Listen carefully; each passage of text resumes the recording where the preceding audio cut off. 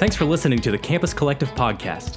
As always, we pray that this resource is a helpful supplement for you, as a follower of Jesus and as an active member in your local church. We love God's design for His church, and we believe that this resource could never substitute the incredible things that come from active involvement with a community of believers. Campus Collective is a ministry of Huntington Community Church. To learn more, visit our website at huntingtoncommunitychurch.com.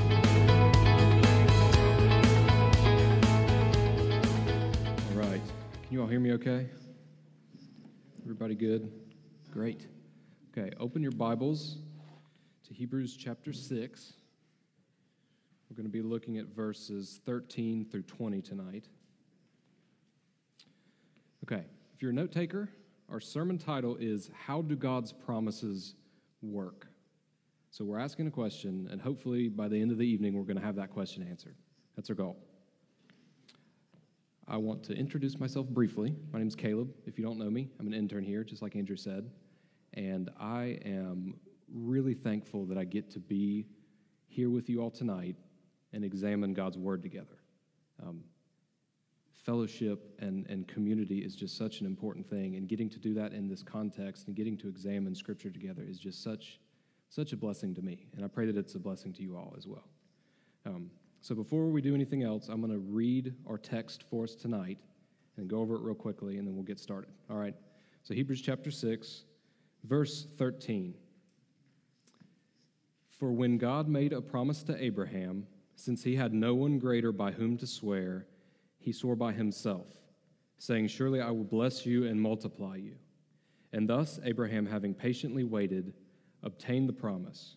For people swear by something greater than themselves, and in all their disputes an oath is final for confirmation. So when God desired to show more convincingly to the heirs of the promise the unchangeable character of his purpose, he guaranteed it with an oath, so that by two unchangeable things, in which it is impossible for God to lie, we who have fled for refuge might have a strong encouragement to hold fast to the hope set before us. We have this as a sure and steadfast anchor of the soul, a hope that enters into the inner place behind the curtain, where Jesus has gone as a forerunner on our behalf, having become a high priest forever after the order of Melchizedek. All right, so the point of this passage tonight is to magnify the greatness of God by revealing how his Old Testament promises, which he kept, are a vital part of his plan to bring salvation to his people by redeeming us and by one day bringing us home. So we're going to look at three truths tonight. We're going to pull these three truths out of the text, and they're going to follow a logical progression or a logical arc that is going to do two things. So the first thing it's going to do, it's going to build a case for a glorious and a sovereign God who keeps his promises. And then the second thing, it's going to reveal to us that the resolution to our sin problem lies in God keeping his promises. So, things to look for tonight. Three truths, a problem, which the problem is not explicitly stated in our text, but in order to follow the logic that the truths are presenting, we have to acknowledge the problem that we have. So keep a lookout for the problem, and then finally look out for the resolution to our problem. So, before we get into it, I want us to pray together. So let's do that now. Dear God, we love you. We just want to honor you as King of Kings and Lord of Lords. God, we want to praise you because you cannot lie. There is no deceit in you, God. You are only truth. And God, I want to come tonight and confess my own inability to understand your word without the help of the Spirit. God, I pray that you send your Spirit to work in my heart and to work in the hearts of the people who are here tonight, God. I pray that we would just be able to understand your word and know it and believe it. God, I thank you for giving your word to us, God. It's such a gift, and I pray that we would cherish it. I thank you for keeping your promises, God. We ask for wisdom and for understanding tonight, and we pray this in Jesus' name. Amen. All right. Truth number one. So if you're taking notes, you want to follow along. God is the biggest thing ever. All right? Truth number one, God is the biggest thing ever. We see this in verses 13 through 16. Now, I I realize the simplicity of this statement. However, I don't want to gloss over this truth. We worship an amazing God, and he is absolutely worthy of all of our praise. So I want us to be just awestruck for a moment by the God that we say that we believe in. So our text shows us the magnitude of God, but before I unpack that, I want to highlight other areas throughout the Bible where God has revealed himself to be, in fact, the biggest thing ever. So the first way he does that is he shows to be creator. We see this in Genesis chapter 1. God created the heavens and the earth, and he created man in his own image. He has the power and the ability to make something out of nothing and to breathe life into his creation. Who else can do this?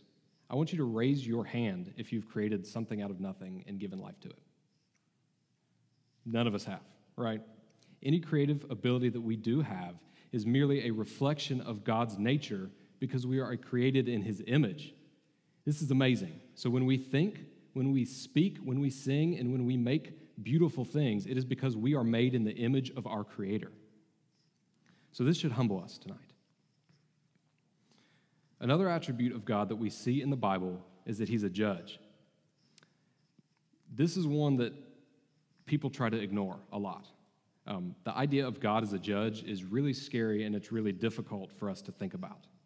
So we see this quality of God repeated throughout the Bible. In the Old Testament, we see him judging sin by destroying Sodom and Gomorrah in Genesis 19. And then we also see him flooding the earth in Genesis 6. Additionally, in Revelation 20, we're given a vision of God seated on his throne and pronouncing judgment on sinners. Now, before we panic or before we decide to reject this so-called judgmental God, let's follow the logic together. So the truth that we believe in is that God is absolutely perfect. And so therefore, he can't tolerate sin. He sets the standard for morality, and anything that violates his standard is wrong, and it must be made right. The debt of sin has to be paid. Now, although it might seem counterintuitive, the best and most loving thing that God can do is to judge sin. Think about it. So if he fails to do so, he then compromises his integrity as a perfect God. If there is no perfect God, if there is no standard for righteousness, then our situation is indeed hopeless. Because God sets the standard for righteousness, he is also able to provide the way for our sin debt to be paid. It is only because he judges sin that we have any hope of ever being made righteous again. All right, I'm going to move right along. In Exodus chapter 3, God shows us again how big he is by revealing his character to us. The Lord made himself known in tremendous power to his servant Moses by simply stating his name. In Exodus, God appeared to Moses in the form of a burning bush and called him to the task of asking a tyrant Pharaoh to free God's people whom he had enslaved. During this interaction, Moses asks the Lord what he should tell the people if they ask him the name of the God that he serves. The Lord answers with the phrase, "I am who I am." So this is God's name, which this translates to in Hebrew, to Yahweh. So you may have heard this before. Now, the implications of this statement from God are incredibly powerful. In saying, "I am who I am," the Lord shows himself to be self-existent. He does not depend on anyone else for his existence. He simply is who he is. The statement also shows God to be immutable in his character and being. What this means is that he is not in the process of changing into something other than what he has always been. He is who he is. It also shows him to be eternal in his existence. He has never been created, and he will never be unmade because he is who he is. All right. With this massive and this glorious God in mind, I want to cap off truth number 1 by taking us back to our text in Hebrews chapter 6 and showing us one more way that God is the biggest thing ever. Now look with me at verse 13. For when God made a promise to Abraham, since he had no one greater by whom to swear, he swore by himself. So we see here that God requires only himself in his own name as an assurance to keep his promises. Now, promises these days are really contractual. So actions such as, signing a document legally binds us to keep our word. We also have other things like, credit scores that ensure that we have, in fact, kept our word in the past. In less modern times, people would often make promises simply on their own honor or on their own word. So you may be familiar with the idea of sealing a deal with a handshake. That's kind of what this is talking about here. What this meant is that one or both parties guaranteed on their honor that the agreed upon terms of the contract would be kept. Now, unfortunately, the problem with this method is that people break promises, right? All the time. We have all broken a promise at some point. Now, this is not the case with God. When he makes a promise, he guarantees it by invoking his own trustworthiness. He is so great and powerful that he does not need anyone to vouch for his word. Because there is no one greater than him, he can make promises and keep them perfectly. This is the God that we believe in and worship. He's incredible. He created us. He judges sin because he is so perfect that he cannot stand it. And then at the same time, he miraculously makes a way to forgive sin. He is totally self-sufficient. He is all-powerful, unchanging, and eternal. He makes promises, and he never breaks them. If you aren't absolutely convinced by now that God is, in fact, the biggest thing ever, then I really don't know how else to tell you. If these things are true about him, then he deserves all of our worship and praise. God shows off his power and his might by making promises that are unbreakable. Now, this brings us to our second truth. Before we get into it, I'm going to take a sip of water. All right.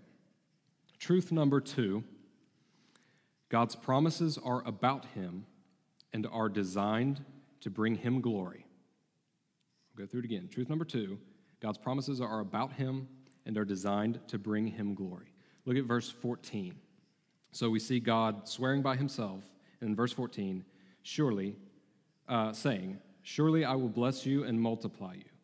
And thus Abraham, having patiently waited, obtained the promise. For people swear by something greater than themselves, and in all their disputes, an oath is final for confirmation.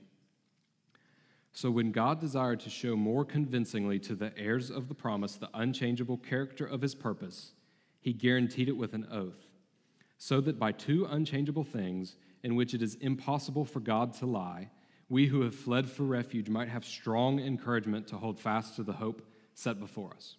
Okay, this portion of the passage has quite a lot to unpack. So verses 14 and 15 are going to take us back to the Old Testament, so we're going to have to spend some time there in order to just understand the context of what's being said. And then we're going to have several questions that we need to ask and answer here in this text. So I want to start with Abraham in verse 14. Who is he, and why does it matter that he patiently waited and obtained the promise of being blessed and multiplied? So in order to answer these questions, we have to go back to Genesis 22. So I'm going to quickly summarize the first part of that chapter. It's just a really beautiful story, and when I was prepping, I actually had to be disciplined to not preach from Genesis 22 because it's amazing. But so all that to say, I'm just going to summarize it real quick, and then I'll pick up reading where the promise from God to Abraham is stated. So if you want to turn there in your Bibles and follow along as I tell the story, it might be helpful just in case I leave anything out. So Abraham, he was called by God in Genesis 12 to be God's servant. He was counted as a man of faith and as a man of righteousness. We're going to actually see that later in Hebrews chapter 11. And so what God promised to Abraham was that he would give him a son and a family, and he would make him into a great nation. So at the time that God called Abraham, he had no children. And then he eventually has a son named Isaac. And so God kept his promise to Abraham, right? And so then that brings us to Genesis 22. So God chose to test Abraham by asking him to sacrifice his son Isaac, whom God had given to him. So Abraham takes his servant men, and he takes his son Isaac, and he takes everything that he needs for a sacrifice, except for the actual sacrifice itself. And he gets ready to go on this trip. He gets everything packed up, and they go, and they're on their way to this mountain that God commanded them to go to have the sacrifice on. So they get there. Abraham leaves his servants down at the bottom of the mountain, and him and Isaac decide to go up together to the top. And they're carrying everything with them: wood, fire starter, knife, everything but the sacrifice. And Isaac makes a remark to his dad and says, "Where are we going to get the sacrifice from?" And Abraham says, in faith, the Lord will provide the sacrifice. So they get to the top of the mountain. Abraham's building the altar, putting the wood on there, oil, everything else that you need. And then finally he takes his son Isaac and lays him on the altar, lifts the knife, and is preparing to kill his son. And out of the sky, the angel of the Lord, it says in the text, calls out to him and says, "Abraham, stop. Because you have not withheld your son, your only son, don't kill him. God, I know God knows that you are, in fact, faithful and that you believe in him and that you trust him." And so Abraham doesn't. He doesn't kill his son, and he looks up and he sees a ram that's caught in the thicket by its horns. And so he takes that ram, sacrifices it in the place of his son Isaac. And then we'll pick up here in verse 15 after that all happens. And the angel of the Lord called to Abraham a second time. Verse 16, "By myself I have sworn, declares the Lord." So this is the language that we're seeing in Hebrews chapter 6, right? This is where the reference is coming from. "By myself I have sworn, declares the Lord, because you have done this and have not withheld your son, your only son, I will surely bless you, and I will surely multiply your offspring as the stars of heaven and as the sand that is on the seashore. And your offspring shall possess the gate of his enemies, and in your offspring shall all the nations of the earth be blessed, because you have obeyed my voice." So, this promise from God of blessing and multiplication is repeated throughout the Old Testament numerous times. So it's first found in Genesis 12, and it's known as the Abrahamic covenant. So essentially, like I said earlier, God chose Abraham as a servant and made a covenant with him and promised to make him into a great nation, to bless him, to make his name great, and bless the families of the earth through him. Now, really quick, I want to just note that on the surface, this promise might look like it was designed to glorify Abraham. I mean, God promises him some nice things, right? Blessings and a great name. But in a minute, we're going to see that this promise is, in fact, designed to show off the glory of God's plan for salvation. So there's going to be more on that later, but I want you all to keep that in mind. So variations of this same promise are repeated 4 more times to Abraham, and then additionally to his son Isaac, which is the one who was almost killed, and then to Abraham's grandson Jacob. So this covenant was the foundation on which God chose his people, the Israelites. And so that's what we're seeing here in Hebrews, is the Abrahamic covenant. That's where that reference is coming from. So God, swearing by himself, made a promise to Abraham, right? Blessings and multiplication are coming his way. Abraham patiently waited and obtained the promise. It says in verse 15, right? The Lord did keep his promise, and Abraham was blessed in his lifetime, and his family did become a great nation, right? The Israelites. So what we're continuing to see here is a picture of God's faithfulness portrayed in the life of Abraham. All right, verse 16. "For people swear by something greater than themselves, and in all their disputes, an oath is final for confirmation." Again, this is just reiterating the big God logic that we've seen so far. God can and he does keep his promises because he is able to swear by himself, right? Okay. Verse 17. "So when God desired to show more convincingly to the heirs of the promise the unchangeable character of his purpose, he guaranteed it with an oath, so that by 2 unchangeable things, in which it is impossible for God to lie, we who have fled for refuge might have strong encouragement to hold fast to the hope set before us." Okay, so this is where the game changes, all right? I am really excited for this. So first, I'm going to untangle the language of these 2 verses a little bit. There's a few things to clarify and to define, And then I'm going to look at what these verses say about God's promises and why they ultimately point to him. All right, so the heirs of the promise. That is us. Galatians 3, verse 29 says, if you are Christ's, then you are Abraham's offspring, heirs according to promise. Through the sacrifice and work of Jesus, we have become adopted children into God's family. We are God's sons and daughters by the grace of his marvelous plan. And because we are God's children, we are beneficiaries of his promises. So if you are in Christ, you have already reaped the benefits of God's promises, and you will continue to do so. So we are the heirs of the promise that are being referenced here in verse 17. Now, we see also in this verse that God is trying to communicate something more clearly to the heirs of the promise. He desires us to see the unchangeable character of his purpose. And the way that he shows us that is by guaranteeing it with an oath. Okay, this is fascinating. So what this means is that God makes promises so that he can show off his plan and his purpose to the people who are recipients of the promise. I'm going to say that again. What this means is that God makes promises so that he can show off his plan and his purpose to the people who are recipients of the promise. This should change everything that we ever thought we knew about God's promises. God is the one who is glorified through them. We are not the focal point of any promise that God makes in the Bible. Now, some of you came here tonight thinking that that was the case. Maybe for your entire life, you have thought that the promises of the Bible center around you. I want to take a moment to challenge that mindset because frankly, it's wrong, and it hinders the growth of your biblical worldview. What we believe about the Bible and how we interpret it shapes the way that we live our lives. We need to get this right. Now, I'm not going to harp on this issue because it isn't what the text is teaching. However, the enemy uses lies like these all the time to blind us to the truth. And so it is certainly worth pointing out, okay? So I'm going to spend a moment going over some common promises in the Bible that are often twisted to the benefit of man rather than to the glory of God, like how they were designed to be.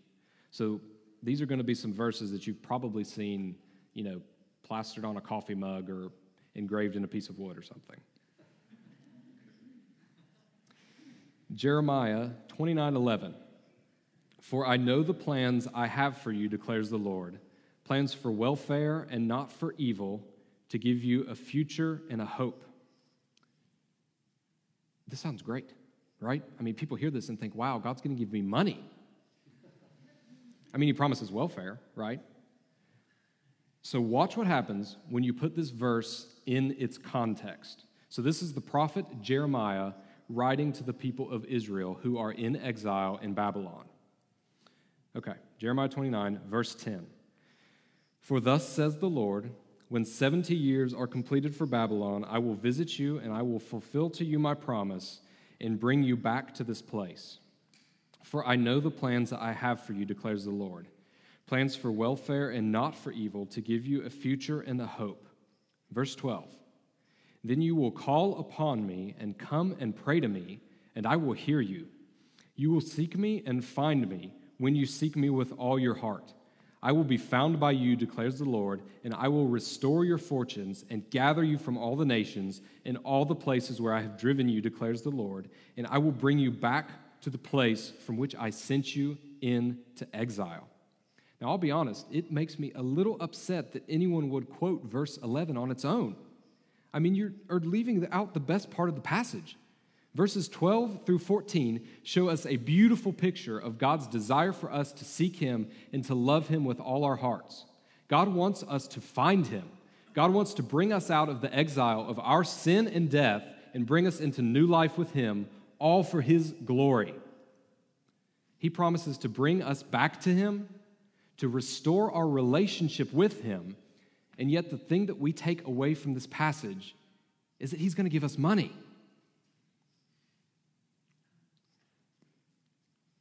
So this is the danger of having a self-centered view of God's promises. If we aren't careful, we're going to be hyper-focused on the things that we want to receive and miss out on the abundant and everlasting joy of knowing God. There is no greater gift we could receive than the opportunity to seek out our Creator and worship Him. Don't miss it. Okay, Philippians 4:13. I can do all things through Him who strengthens me. You've probably heard this before. This verse does not mean that you have the power to do anything. In fact, the context of this verse is going to show us just how powerless we really are. So Philippians 4, verse 10. I rejoiced in the Lord greatly that now at length you have received your concern for me. You were indeed concerned for me, but you had no opportunity. Not that I am speaking of being in need, for I have learned in whatever situation I am to be content. I know how to be brought low, and I know how to abound. In any and every circumstance, I have learned the secret of facing plenty and hunger, abundance and need. I can do all things through Him who strengthens me. Okay. Paul is writing this from prison. I just want to let that sink in for a second. When he says, I can do all things, what he means is that he can be content to suffer and languish in jail. This is not a self-serving mountaintop promise. This is Paul saying, God, I have no other choice but to utterly depend on you for my satisfaction, and I can do that through Christ. This is Paul running with endurance the race that is set before him.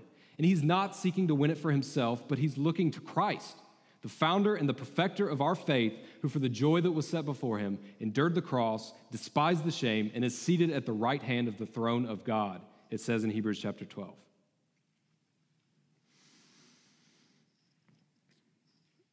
Because Christ strengthens us, we can be content with a life of difficulty and suffering, all for the joy of one day being reunited with our Father in glory. That's the promise that we're claiming in Philippians 4. It has nothing to do with our strength, and it has everything to do with the sufficiency of God. Okay, let's keep moving. I think that we've pretty well covered verse 17. So, verse 18, we're back in Hebrews chapter 6. So that by two unchangeable things in which it is impossible for God to lie, we who have fled for refuge might have strong encouragement to hold fast to the hope set before us. So, the two unchangeable things referenced here are God's oath and God's purpose and character. So again, this is just reaffirming the conclusions that we've drawn in the preceding verses, right? Because of God's unbreakable promise and God's immutable character, we who have fled for refuge might have strong encouragement to hold fast to the hope set before us. So what is the hope set before us? This is where we're going to close out our second truth and come to our third and final truth. This is also where the resolution to our sin problem comes in. So let's recap. We've seen how big God is, right? By extension, we've also seen how sinful and broken we are in comparison, right? That's our problem. We have also clarified the purpose of God's character and His promise to bring Himself glory. And we're about to see the miraculous restoration of our brokenness and the culmination of God's promises in the person of Jesus Christ. This is the hope that's set before us, all right? So this brings us to our third truth. God's promises point directly to Jesus, all right? Truth number 3, God's promises point directly to Jesus.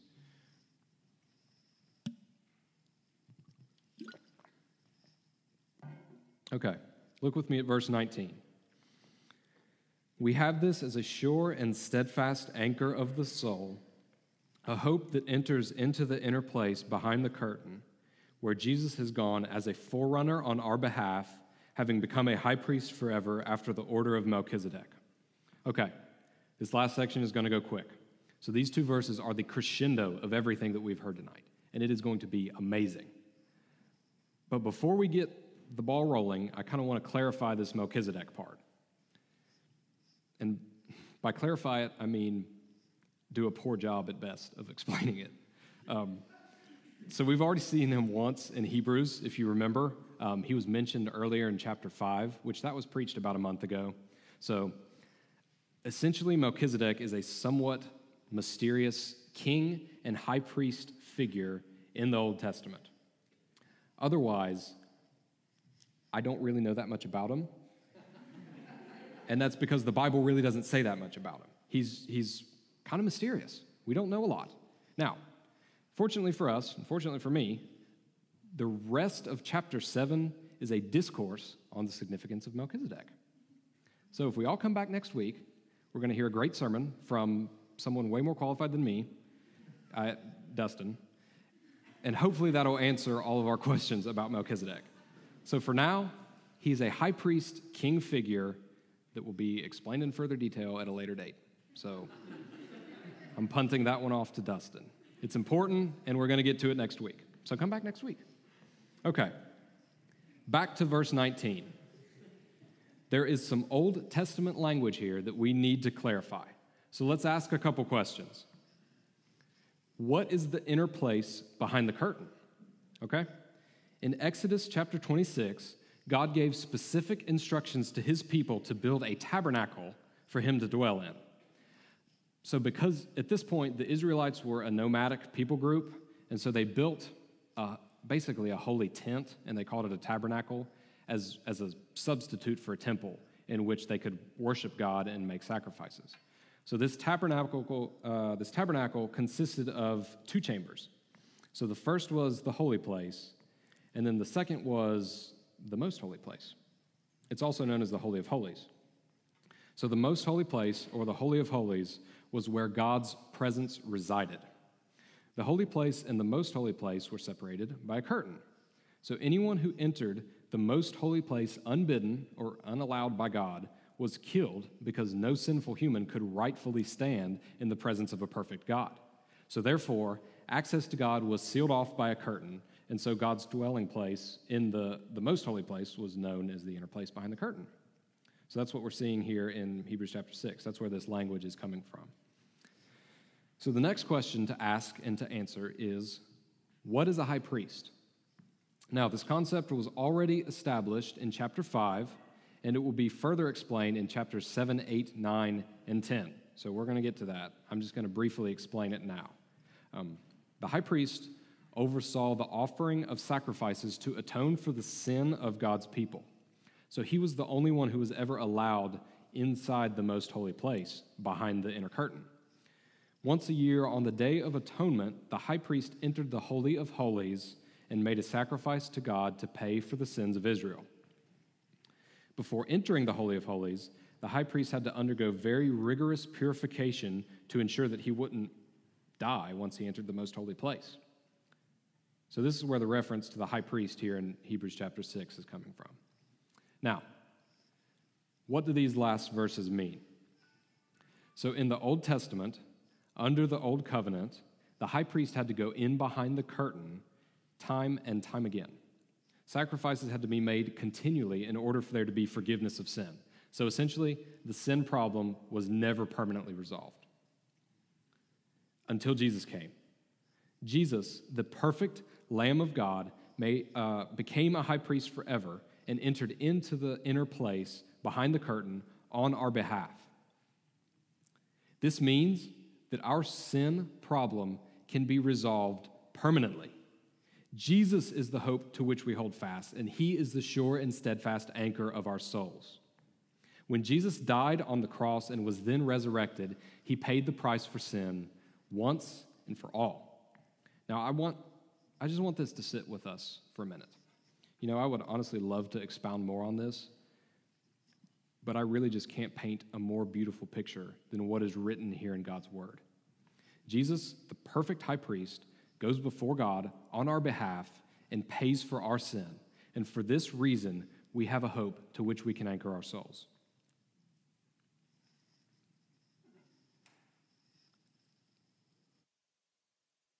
All right.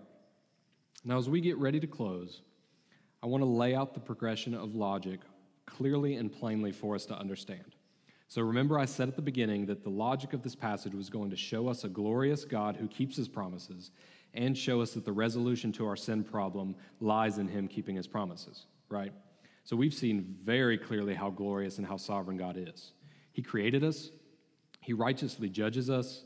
He reveals his unchangeable character to us, and he makes promises on his own authority. Because he is perfect, he can and does keep his promises perfectly. His promises are designed to bring him glory, right? He wants the recipients of the promise to see how truly amazing he is. And then finally, this logic comes to a head in the most fitting way possible. So the problem that we face is a rift between sinful man and perfect God that prevents us from being in his presence. Our sin prevents us from doing what we were created to do, which is to know God and to worship him forever. The life and work of Jesus closes that rift. Jesus' sacrifice on the cross fulfilled every promise that God ever made. 2 Corinthians 10 says, "For all the promises of God find their yes in him. That is why it is through him that we utter our amen to God for his glory." God promised to bring us out of exile back to him through Jesus. God promises to enable us to have the strength to suffer in our life through the power of Jesus. When God promised Abraham that his offspring would be a blessing to all the nations, he was talking about the saving work of Jesus. And even better, we've already seen that promise come true in Revelation chapter 7. Verse 9, "And after this I looked, and behold, a great multitude that no one could number, from every nation, from all tribes and peoples and languages, standing before the throne and before the Lamb, clothed in white robes with palm branches in their hands, and crying out in a loud voice, 'Salvation belongs to our God who sits on the throne and to the Lamb.'" God's promise came true. All the nations will receive the blessing of worshiping God in heaven, all because of Jesus. God's promises point directly to Christ and reveal the twofold plan of the glorification of himself and the blessing of his people. So what do we do with this? Now, as the band comes back up, I want to leave you all with some things to take home and to consider. So if you're a Christian here tonight, I want you to rest in the promises of God. Trust that they truly are for God's glory and for your good. Romans 8:28 says that God works all things for good. For who? For those who love him and who are called according to his purposes. Understand that God deeply loves you and wants to bless you. Know as well that God's promises don't revolve around you. We need to check our worldview and our understanding of God's promises and make sure it isn't a self-centered understanding. Allow the promises of God to ignite in you a desire to know him deeper and love him more and more. In doing so, we glorify God the most and we receive the most joy. Now, if you're not a Christian, I want to invite you to believe that the promises of God are true. I would be remiss if I were to stand up here all night and talk about the amazing joy of knowing God and then not invite you to have that same joy. It can be yours. This is not a blessing for good moral people to claim because they've earned it. The promise of joy in knowing God is for the broken person who has no hope of ever being good. That was me before I knew Christ. And this is you here tonight if you don't know him.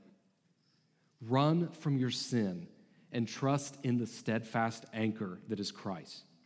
You can have joy that is everlasting and victory over sin by trusting in the promises of God. Don't leave that on the table here tonight. Why would you wait any longer?